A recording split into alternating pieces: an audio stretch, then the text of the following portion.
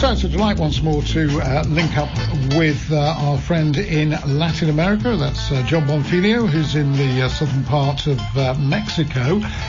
John, a very good evening to you. Hey, Martin, how are you? Not too bad. We've got a bit of a delay on the line, but we'll do what we can, John.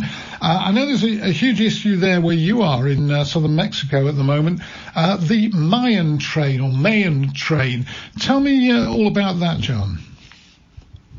Yeah, it's causing a lot of civil uproar here.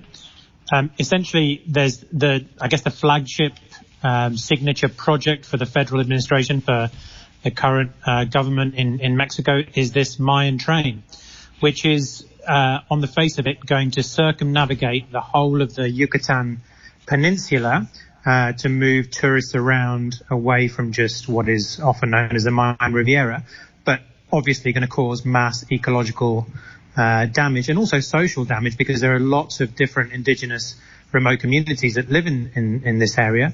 But in particular, the southern jungle of Mexico is the second biggest contiguous jungle outside of the Amazon, and this train line is going to plow a line right through the middle of it.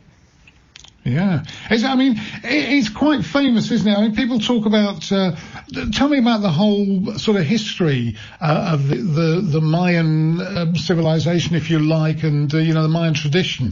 Is it Mayan or Mayan? I guess it depends on which language you're pronouncing it in. In Spanish, it'd be Maya. In English, Mayan. But the Mayans had a very developed civilization. Leading up to probably, the late Mayan period was in the 14th, 15th century. But, you're looking at a period of, 500 to 1000 BC. And then the classic Mayan period would be, in and around sort of 600 AD, 800 AD and so on. And a massively developed, infrastructure and economy and exchanges and, measuring, by the stars, etc. And then the floor fell out of the universe. But essentially, to my mind, there's still obviously archaeological sites being discovered across the region, the Yucatan Peninsula, and it stretches right down into Central America. But really, the whole area is replete. I've journeyed through various parts of the jungle, and you'll just come across in the middle of nowhere, where people haven't walked for hundreds of years, you'll just come across Mayan walls, Mayan buildings, anything that's a small hill, you can bet your bottom dollar or pound or penny that there's some kind of construction under there. And that's actually another major problem about the actual physicality of the construction of the Mayan train, is the archaeological damage that it's going to do, but also the fact that it's going to be built on limestone, which has a lot of what are called cenotes here, which are sinkholes, and there's constant cavings in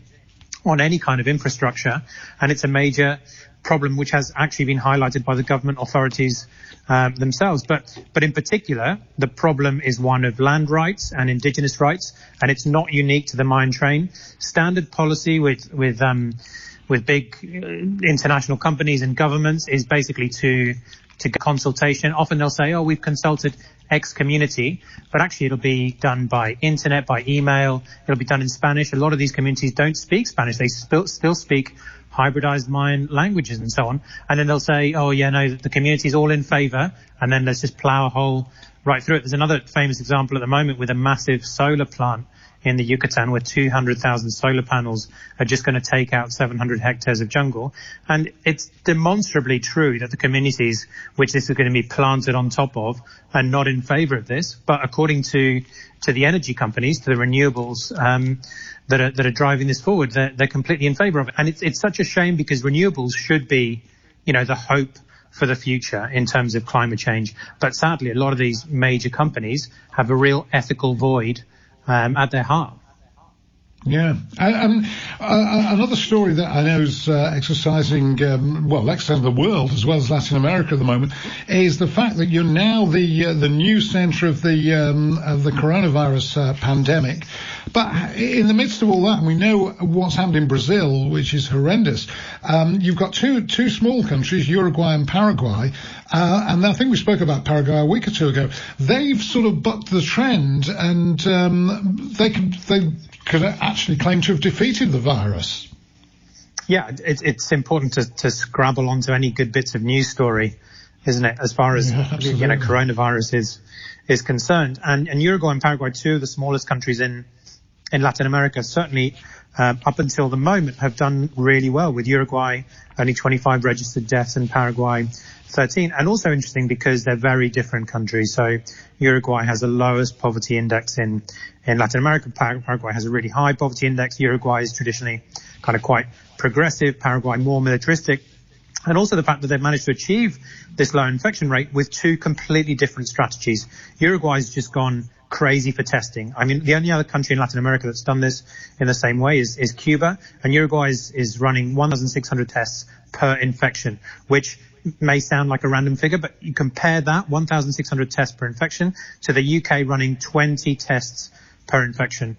And Paraguay, on the other hand, has basically militarized and sealed its borders. I mean, both have borders with Brazil, and obviously we know about the problems of Brazil. And Paraguay sort of sealed itself in very early on. I know we spoke about, Ronaldinho a few times in the past about illegally crossing into Paraguay. No chance of him doing that now. No, absolutely not, with the borders sealed there. One other story I spotted, John, this week was we talk about the cartels quite a bit. A Mexican cartel leader who's known for brutal retribution against his enemies has apparently appeared in a video on social media fighting back tears after authorities arrested his mother. His name's José Yépez, if I'm pronouncing it right, who's known as the Hammer. I don't think it's because he supports West Ham. He's known as José the Hammer Yépez, leader of the Santa Rosa de Lima cartel. Are you familiar with this chap? There are memes going around all over the place, and 24 hours later, he was captured by the authorities, and there are jokes left, right, and centre now about the way to deal with the cartels is to go out and arrest all of the kingpins' mothers and forcing them to do live recordings, weeping away. It's a very small cartel in north central Mexico, which is predominantly made its money from illegal tapping of fuel rather than from narcotics, and it suffers from being at the centre of a kind of perfect storm, in that there's a much bigger cartel which is really on the rise to the west, which is kind of encroached on its territory, the New Jalisco Generation cartel, which actually today tried to do a hit on the most senior police officer in Mexico City just this morning, and also the president has kind of pinned his colours to the mast in terms of doing away with all illegal tapping of fuel in Mexico, which is a big deal in terms of, illicit money making in parallel economies. So he was arrested actually 24 hours after he released this teary-eyed video. So, who knows what's going to happen with that particular cartel, but I would have thought that that's the end of that. And then this other much bigger cartel has moved into its territory, and cartel kingpins everywhere are hiding their mothers now. Wars between the cartels, these drug wars and, the endless killings and such like. Do you just learn to live with, if you live where you are in southern Mexico, do you just learn to live with that sort of thing, or is it just remote from you?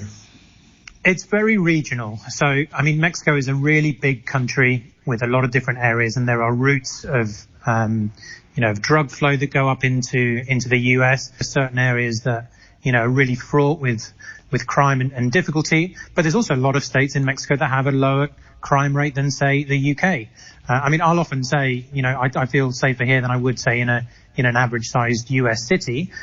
There are certainly areas of Mexico that I wouldn't, I'd say are best to be avoided at certain times of the night, perhaps in particular. But largely speaking, I think, most people who have any kind of experience with Mexico outside of troubled areas are going to experience significantly less crime and problems than you would do in any sort of Western economy. For sure, there are parallel systems in place here. Like, I wouldn't necessarily trust the police maybe in the way that I would in another country, so I wouldn't automatically go to the police if something happened, etc. But I think in any country in which you live or grow up, you take certain things for granted, which you're shocked about in other countries. I remember a Mexican family who went to live in Switzerland, some friends of mine, who came back after a month because they said they couldn't stand the order and punctuality of everything. They said it was driving them crazy.